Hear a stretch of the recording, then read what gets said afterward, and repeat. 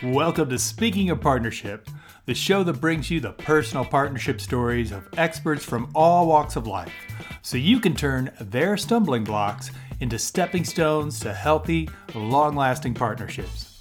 I'm your host, Ken Bechtel, and ladies, I have a question for you. Are you tired of feeling like you're the one putting in all the effort to make your relationships work?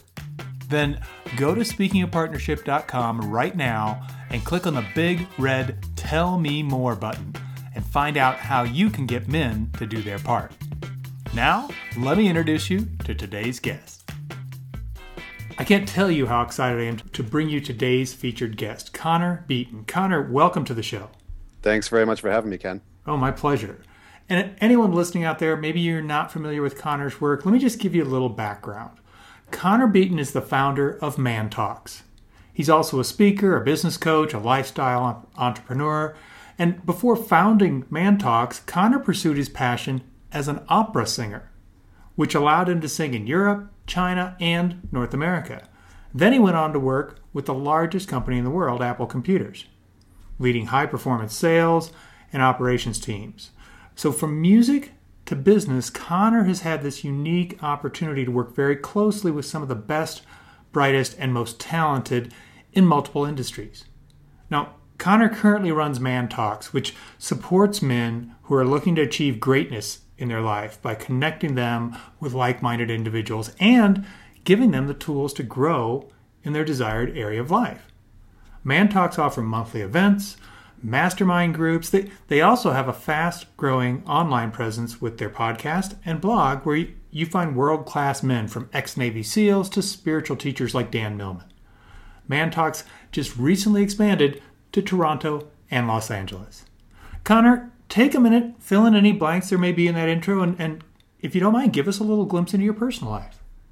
Well, thanks very much. I feel just right off the bat like I always want you to read my intro. That was fantastic. Thank you. That was really good. You have like a knack for the intro. So thanks very much. You're welcome. No, I think those are all the pieces. I mean, when you kind of put those pieces together from opera to the corporate world, I've had a unique background in the arts to business, and now as an entrepreneur running my own company.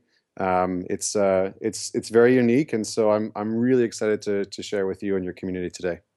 Fantastic. Well, one of the things that I like to start the show with is to get a sense of, I call it a guiding principle, but for some people it's a quote or a mantra, whatever it happens to be that helps you stay on point regarding partnerships. And I'm wondering what you use, and then any suggestions you have for how to apply that in partnerships for our listeners. Yeah, it's a really great question and a good way to start it off. My guiding principle has evolved over the years. And so if you asked me this question in my early 20s or my late 20s or, where I'm at right now, it probably would change throughout the entire spectrum. But where I'm at right now is my guiding principle or quote or mantra is really simple. It's you can either be right or you can be happy. And the reason why this is my sort of guiding principle is a large in part due to my partner, Kelsey. She's extraordinary and she's really helped me along the journey to understand myself better as well. But I've been in the past a very stubborn individual. I'm very accomplishment driven, I guess you could say, as my sort of like CV would show, with being a professional singer to working in the corporate world to running my own company. And so I used to come into relationships from a space of, if I was going to be a successful partner, I needed to be right, and that oftentimes leads to arguments, and that oftentimes can lead to not the healthiest form of relationship, because you're always coming from the space of needing to be right, which means that the other person is often wrong. And that can be very, very challenging, whether or not it's a business partnership or a romantic partnership, or even just a close friendship. And so over the years, I had to learn, where were the times to really dig my heels in, and where were the times to just kind of let it go and let flow. And that was a huge challenge because sometimes I would dig my heels in over things that really, in the grand scheme of things, didn't matter. And I was just digging my heels in out of this necessity and this need to feel like I was right and achieve something. And so that's why that's my guiding principle now. That's why it's my quote, it's my mantra, it's my thing that I live by. And it's not only applicable for relationships, but it's also applicable, for work. You can either be right or you can be happy. And sometimes being right leaves us miserable, and it leaves the other person, you know, unsatisfied or feeling like they're less than us. And sometimes it's just we're just doing it out of a space of ego. And when you can drop your ego, not that you need to be wrong, and not that you need to admit defeat or any of those things, but there's just a time and place to really stand up and take claim over what you believe in, and then there's other times to just let it go and let flow. So that's my guiding principle. Yeah, that's a good one. Yeah. No, I think you actually touched on another kind of nuance to that, which is sometimes we associate being right with winning. Hmm. And so, well, we don't want to lose, so I guess I got to be right. But then you might be right and be lonely, and that wasn't really your goal. So did you win Mm. by being right, or did you actually lose by being right because it shut people out or what have you? So yeah, I love that. That's such definitely one to keep in mind. And it's yeah, yeah, for sure. And it's one of the biggest traps that I see high performers fall into. I work with a lot of high performing men, Hmm. and a lot of guys fall into this trap of needing to be right, and needing to be right about fixing things, or needing to be right about, the connection in the relationship, or about, where the bed should go in the bedroom, or, just like these little silly things, because it's their achiever nature. They're high performers. They're used to winning. They're used to being successful, and being right is just sort of like a top priority. And so you're right. It's this byproduct of winning, and sometimes it's not about winning or losing. You can try and find win-win situations for you and your partner. Yeah, for sure, for sure. Well, I'll tell you, Connor, what I'd like to do now. One of the things our listeners have said they like so much about the show is the stories that our guests share about their personal kind of journey through partnership. And where I'd love to start is if you would share a story of a time when you kind of tripped up in a partnership, and tell us what was going on at that time. What'd you trip on, or what got in your way, and then what did you learn from that experience that helped you move forward? Mm. Yeah, that's. I feel like there's an encyclopedia somewhere full of my trip ups. So I'm kind of like, which one do I share? No, you know what? Relationships have been the vehicle for some of my absolute biggest learning.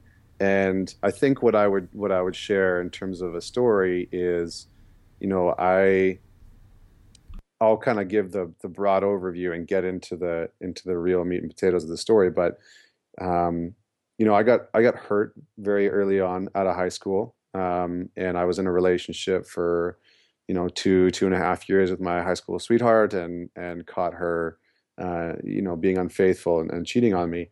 And at the age of 18 or 17, that was heartbreaking because I was this sweet kid, and I would just didn't want to get hurt again, and so I kind of hardened myself and put the armor on, and then went out in the world like that and tried to have successful relationships, which led me to also doing the same thing to other people. So I found myself in relationships, and as soon as things would get serious, then I would start looking outside the relationship to sabotage because I was afraid of getting hurt again. And so that cycle repeated itself quite frequently, unfortunately, over a number of years. And it wasn't until I found myself in the relationship that I'm in right now. And, I had gone through a pretty hurtful breakup, and I'd been dating somebody for 4 years. It didn't end well, due to some bad choices that I made. And I had sort of like vowed to stop this pattern of being unfaithful and cheating. And, nobody nobody likes a cheater, and I'm not proud of the things that I did because, obviously there's a lot of shame and guilt that comes along with that. And it wasn't until my current partner that I was actually able to overcome those things. And it happened because of a trip up in our relationship in the very beginning. And we ended up, we were dating and we fell for each other really quickly. And after a few months, I noticed that it was getting pretty serious. And I found myself wanting to run away from the relationship. There's a great book out there called Attached, which kind of goes into the three types of relationships. I was definitely an avoidant. Um, and so I found myself trying to run away from the relationship by, getting in touch with other women or, starting friendships, which probably weren't appropriate. And so I ended up breaking up the relationship to pursue somebody else. And, she was devastated. And I really started to get present to the impact of my actions. And we started talking about getting back together. And she said, in a conversation, she said something that I'll never forget, which is only hurt people hurt people. And I realized that, I had been out of line, out of integrity. I was incongruent with who I wanted to be, and I was hurting other people because I was the one that was actually hurting. And I was running away from these relationships and connections because I was scared that other people would actually see who I really was, and they would actually, there's a chance that I might get hurt again. And so I kept running away from those relationships. And over time, her and I built this amazing connection, this incredible relationship built off of trust and honesty.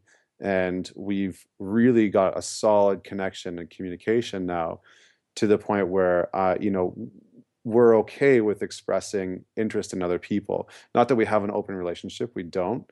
But we're comfortable to that point, which is something that I had never had before because I was afraid to really express what I wanted, what I was attracted to, because I felt like somebody would judge me for that or push me away. And it was really a huge shift when I realized that I was lashing out in all these ways in relationships because, I was hurt and I'd been carrying around that sort of backpack of hurt and guilt and shame, and I just kept putting things in there, more guilt, more shame, more hurt. I just kept filling up my backpack until eventually I was carrying around this massive, massive weight, this huge burden. And, she was really a huge catalyst in helping set me free of that guilt and that shame and actually let go of it and forgive myself for it. Wow. Well, thank you for your candor with that story. And I think it shares such a important point, which is we carry this stuff around, and then the way we're reacting has nothing to do with the person we're reacting to. Mm. It's all based on this past and what your partner said, where it was, only hurt people hurt people.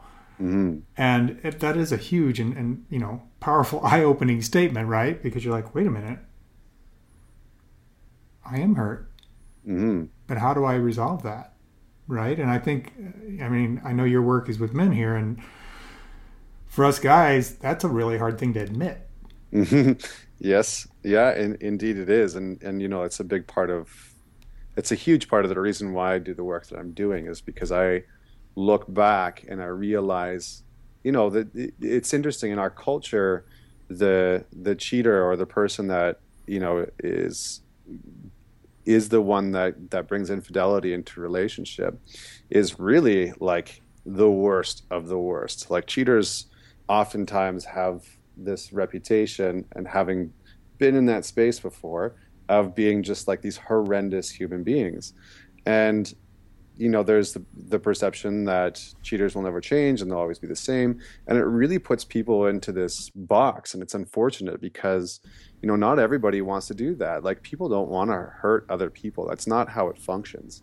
And the biggest problem that a lot of people face is that if they have cheated in the past in a relationship, or if they have been unfaithful, they end up carrying around a lot of guilt and shame, and then they feel in the wrong, and they feel like they're a monster, and then they carry that around with them, and then that goes into the next relationship and they haven't healed that. And so, of course, it's going to happen again. They feel like they're a horrible person. They haven't let go of the hurt or the anger or the guilt or the shame that's associated with that. And so, one of the best things that we can do is to understand why that's actually happening. So for the listeners out there, if you've cheated before in a relationship, start to ask the question why. Like, start to understand why you've done that, because you're hurting other people clearly because in some area you're hurting, whether it's because of a past relationship, whether it's because of a childhood thing or an abuse thing or a family thing. You're hurting other people because there's a part of you that's unresolved, that's still hurting. And on the other side, if you're out there and you've been cheated on and somebody's been unfaithful to you, it's horrible. I've been on both sides of the fence, and I totally sympathize, and I know that it's horrendous. And real forgiveness comes when you realize that the other person has done those things because they're suffering. And the moment that we remember that is the moment that we stop creating separation between the two people and start remembering that both people in that situation are actually hurting. Yeah, that's really great information. Thank you, Connor, for that. Of course. So I'm going to switch gears a little bit. And what I'd like us to do is explore maybe a quick story about what I call one of those proudest partnership moments. And it may end up being family or career or romantic, wherever it shows up. But the way I typically identify them is there are times in our lives where when we think back on that time, we can't help but smile. Tell us one of those stories. Oh man! Again, there's a couple of really, really good ones there. I think for me, those really proud moments have always come where and when I've been able to use my innate gifts and the things that really fulfill me to help my partner. And sometimes that can come in the form of taking her on a trip, or it can come in the form of, just being able to provide in some way, shape, or form, because that's very fulfilling. But I think one of the biggest things for me, one of the most rewarding pieces was my partner was, doing very well in her business and was looking to take it to the next level because she does relationship work. Of course, I attracted that into my experience. Somebody to help me, along that path. And she works a lot with women, and her business had sort of like reached this point where she was thriving, and it kind of plateaued, and she wasn't too sure how to take it to the next level and sort of expand into the space that she wanted to be playing in. And I kind of, started to say, I think I can help in this area, and are you open to that? Whereas before, in the past, I would usually come at it from there's like this like wrecking ball perspective where I'm like, you should do this and you should do that, and I would just go like straight into corporate mode, and it would never land. And one day we were just, having dinner and kind of chatting, and I just positioned. It was so odd. It was just like, oh, well, would you mind if I, like, do you want my help? Would you mind if I offered some suggestions?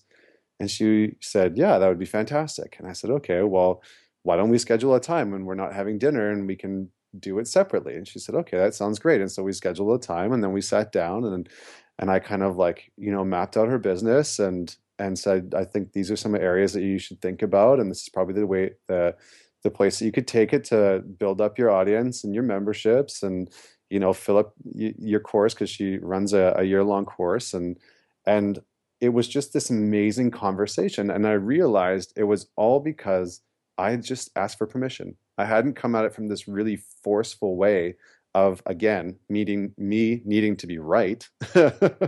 I just came at it from this space of genuinely wanting to contribute to her and her experience.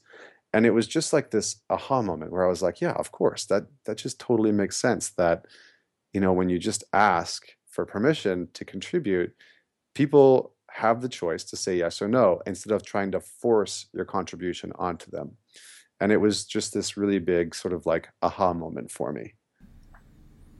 I'll bet it was. Yeah. Yeah, where I was like, oh, it's really that simple. Like, I can be heard, and I can contribute like I want to, and all I need to do is ask. Yeah, and I think that's, I mean, this is even going to sound more elementary, but it really is all you need to do is ask on so many different types of things. I mean, I've had the incredible privilege of interviewing some of the most incredible people in the world on the show, and I'll get people going, how did you get them to be on your show? I said, I asked. And they're like, but like how? I'm like, I just said, I'd like you to be on the show. Would that be interesting? And it's fascinating that we almost forget about that. That, oh, well, if I ask, then it gives them choice. Like you said, it creates that space where she can give you permission to go forward or not. And one of the other things that really stood out about what you just shared there, Connor, was that you made the conscious choice to not have whatever that discussion was going to be right there at dinner. That you actually made a space for it. This is what we're talking about. Okay, everything's about that. It's not like all muddied together and I'm not sure where this separates and now it feels like my partner in my life is overwhelming my partner in my business and it's all muddy. So I think that's really a key distinction, is that you made that clarification as to, oh, okay, well, let's set a time where that's what we're going to talk about. So everybody knows what they're walking into. Because I think that's part of when you're saying you're like the wrecking ball, right? People feel blindsided. Yeah, and again, it's one of those pitfalls that a lot of overachievers or A-types or, whatever sort of quote unquote label or archetype that we want to give them. But it's sort of the pitfall that we often fall into is we come in a very forceful manner. And, that got me very far for a long time, that's the way that I knew, right? So I would handle my conversations in my relationship at home like I would try and handle a negotiation in work. And, oftentimes that doesn't work very well. And you're right. I mean, the funny thing is that when you ask, it's surprising.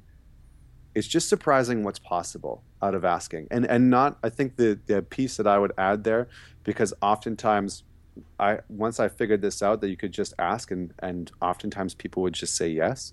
But I also had to figure out that being unattached to the outcome is also important, because that will determine how you actually ask.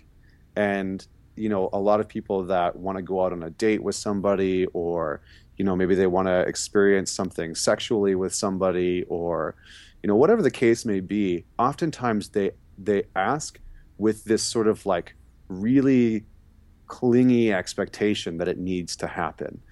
And that still isn't really creating the space, like you just said, for somebody else to choose, because your asking is sort of laced with expectation. And that is just like almost like a manipulative way of trying to get what you want, right? So it's and I'm not saying that's what you or I have done. I've seen that happen in the past. And it's funny when overachievers or high performers kind of get into this space of like, oh, I'll just go ask. And then they start asking everybody for what they want, but they come at it from this space of it has to happen. And so I have to go out with this person. And so I need to ask.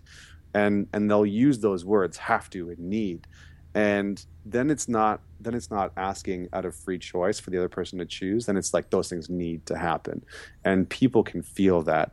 So that was a very long-winded circle back around of, if you're going to ask, be unattached to the outcome, and you'll be amazed, absolutely amazed, if you're asking from a space of being able to give something and contribute something to somebody else and their experience and their business or their life or their love or whatever they're passionate about, it will come back to you tenfold. Yeah, Connor, I'm very happy that you added that, because that unattachment is huge. And I think a lot of times what we do is we wait until there's no way we can be unattached anymore. And it becomes like a desperate thing, like, I need this now. So I'm asking because I'm supposed to ask. But the reality is I'm telling you. Yep. But I'm trying to do it the way I'm supposed to, because that should be magic. And then you'll just say yes. But like you said, we pick up on that. Oh Everyone yeah. picks up on that and is like, no, I don't think I want to be a part of your Desperation Festival. Yeah, absolutely. I mean, the way that you reached out to inquire if I wanted to come on the podcast was actually fantastic. Oh, thank And you. and so I would, that's a perfect example of that because, I get asked all the time to go on podcasts and do video interviews and sometimes just the way that people ask and position is a deterrent, right? It's like you need to be on this podcast because this, and this and it can be a very big deterrent. But the way that you reached out is actually fantastic. So, yes, kudos to you. Thank you. Thank you. I Of course. appreciate that. Well, Connor, we've gotten to a part of the show that I call it the bring it all home portion. It's where we actually step away from stories. And I ask you to provide some simple, concrete guidance for our listeners that they can apply in their relationships right away. And where I'd like to start is I want you to just think back for yourself and share with us what was the best partnership, or you may look at it as relationship, but what was the best advice you ever received around that topic? Mm. Around relationships, I think some of the best advice that I've ever received was actually from my partner, Kelsey Grant, because she's fantastic. And it was the idea of holding space, or what she calls holding the bucket.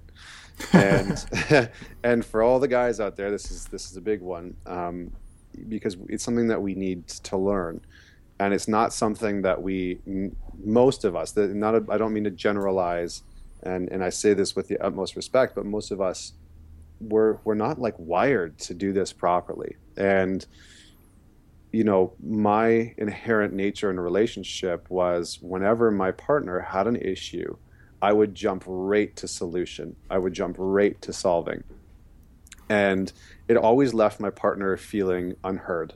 And it always left them feeling like I didn't care, which was really unfortunate because as a man, all I wanted to do was solve the problem. I was just like, cool, you have a problem. This is fantastic because I can fix this. I can solve this. And, one day Kelsey and I were talking about some stuff, and she had some things going on in her personal life with her family, and she was trying to clear it out. She was trying to tell me what was actually going on. And, she would kind of put out what was going on, and then I would immediately sort of regurgitate it back and say, this is how you should solve it. This is the solution. This is the solution. And this is the answer to your problem. And she just kept looking at me like that's not what I need right now. And finally she just said to me, honey, I just need you to hold the bucket. Like, imagine that my emotions are just inside of me and I just need to get them all out. Like I just need to sort of, it's a kind of a gross analogy, but like just need to like barf it all out. And I just need you to hold the bucket. And then we can talk about how to sort of quote unquote fix things or solve them later at a different time. Like that'll be a different conversation. And I was like, really? You just need me to sit here and listen? Like, this sounds ridiculous. And so I literally had to, and it took me a while. Like, I didn't get it the first try. It took me months to just be able to be present and listen and ask questions about, like, what was that experience like? How did that feel for you? And to really create the space for her to feel heard. And so the best relationship advice that I've got is from my partner, and it's hold the bucket. Learn how to hold the bucket. And if it's like the one thing that I could sort of like teach every guy around relationships, it's that, because most of the time we jump right to solution. We jump right to fixing it. And it's unfortunate because that's what our guy friends want to hear, right? Most of the time our guy Mm-hmm. friends, like my buddies, they want a solution. They want us to help them fix it immediately. But our female partners want us to listen to them. They just want to feel heard. And so that would be it. That's great. I love that one. I've heard it said many different ways, and you're right. It is so foreign to us as men. We're like, why would you want that? Yeah. There's no solution at the end of that. Right? That makes no sense. That's just a waste of time. Yeah, what's the point? Yeah, exactly. And it's funny because you reminded me, my partner Anna and I, we both are aware of, the differences in what we need. I'm solutions oriented. She needs to share a lot of the time. And so we've started to actually, before we start talking, we say whether this is a share or this is I want a solution. Mm. And so oftentimes she'll be like, I just need to talk right now. because she knows I'm going to automatically try and do a solution by nature. So she may as well just tell me, I don't want to hear any solutions. And then I can go, okay, cool. And she basically just said, hold the bucket. And I know what I'm supposed to do right now. Mm-hmm. And conversely, I'm like, I'm asking you for help, not just listen to me. And she's like, oh, okay. Because that's not her nature to offer that. Her nature is to be compassionate and to empathize and sit there and go, yeah, oh yeah. And I'm like, give me something. I'm looking for a result here. Yeah.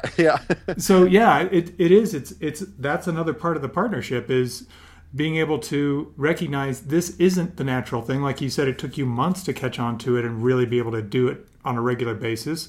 And it's going to take all of us because it's not our nature. So to be able to go, I'm going to help you because I know that's not your nature. And, one day I won't have to do this anymore. But for me to expect you to figure that out by me saying it once is really setting myself up with some false expectations. So I love that story. That was a great one. Thanks. Let me ask you this then. As far as like maybe a book or a resource that you would recommend for our listeners, which one stands out for you and why that particular resource?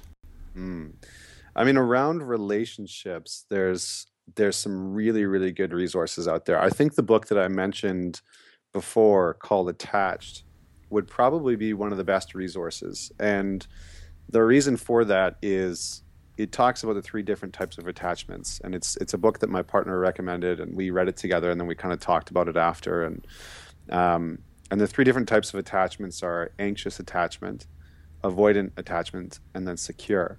And all of us want to have this secure attachment, because whether in relationships, we're attached one way or another. Like doesn't matter how spiritual you are. If you're married to somebody, you have some form of attachment to them. And how we show up in those relationships and how we show up in those attachments can really make or break things. And so it's good to know how we're showing up in the relationship. And so in the past, I had been an avoidant in a relationship. So I would get into a relationship, and as soon as things got really connected and intimate, my behavior would almost like change and shift so that I would avoid that intimacy. On the other side, you have the anxious attachment, which kind of dives into, people find themselves in a relationship and then they're constantly anxious whenever the other person isn't around. What's he doing? What's she doing? What's going on? And they're texting too much, and they kind of go into this sort of like clingy, needing mode, and they don't mean to, but it's simply because the relationship makes them feel anxious. And so it kind of talks about these 2, the avoidant and the anxious, and how you can sort of work and move towards becoming more secure in a relationship. And that knowledge can really impact things. So for relationships, I would recommend that. And the other thing that I would throw out there, the other book or resource that I would throw out there, which I always, always, always, always talk about no matter what interview I'm on, because books are huge, is called The Wisdom of Insecurity by Alan Watts. And in terms of a self journey and understanding yourself, for all the listeners out there, this is one of the most profound books that I have ever come across, and I am a hugely avid reader. It's just incredible. And so if you really want to show up in your relationship in a deeper way, it starts with you. And this is a book all about what you can learn from your insecurities. Very profound. Excellent. Those sound like tremendous, tremendous resources. Thank you. Of course. Well, Connor, it has been so much fun talking with you today, and it's clear that you've got a lot of information, a lot of support you can provide for people. So I'm wondering if you would share with our listeners how they can contact you, learn more about what you're doing there with Man Talks. Yeah, absolutely. They can check out mantalks.com for more information. We've got, bloggers from Times and Inc. and Fast Company and all sorts of resources are writing for us now in the podcast. Definitely check out the podcast. We've had guys like Lewis Howes and Dan Millman on there. And then if they want to get in touch with me personally, if they reach out through the contact page on mantalks.com, that goes to me directly. It's a way for me to, connect with the people who are wanting to connect with me as I travel around and we launch Man Talks in all these other cities. But if they want to follow me personally, they can go to Twitter. It's at Connor Beaton or at Man Talks. And Facebook, you can just find me, Connor Beaton or Man Talks. Outstanding. Well, your insights, your stories, absolutely amazing. I've been reminded of so many things. I know our listeners have learned a ton from today. Thank you for being on the show, Connor. Thanks very much for having me. I appreciate it. My pleasure. Thank you for listening to Speaking of Partnership. Head over to speakingofpartnership.com for links and recaps of every show and so much more. Be sure you catch the bonus stories from our guests on Follow Your Yes Friday. It's easy to do. Just go to your favorite podcast directory, search for Speaking of Partnership, and click subscribe. Like what you hear? Leave us a rating and review on Stitcher or iTunes. The greatest compliment you can give the show is to refer us to someone else either in person or on the web. Have a great day, and remember, even when you stumble, you're still moving forward. Peace.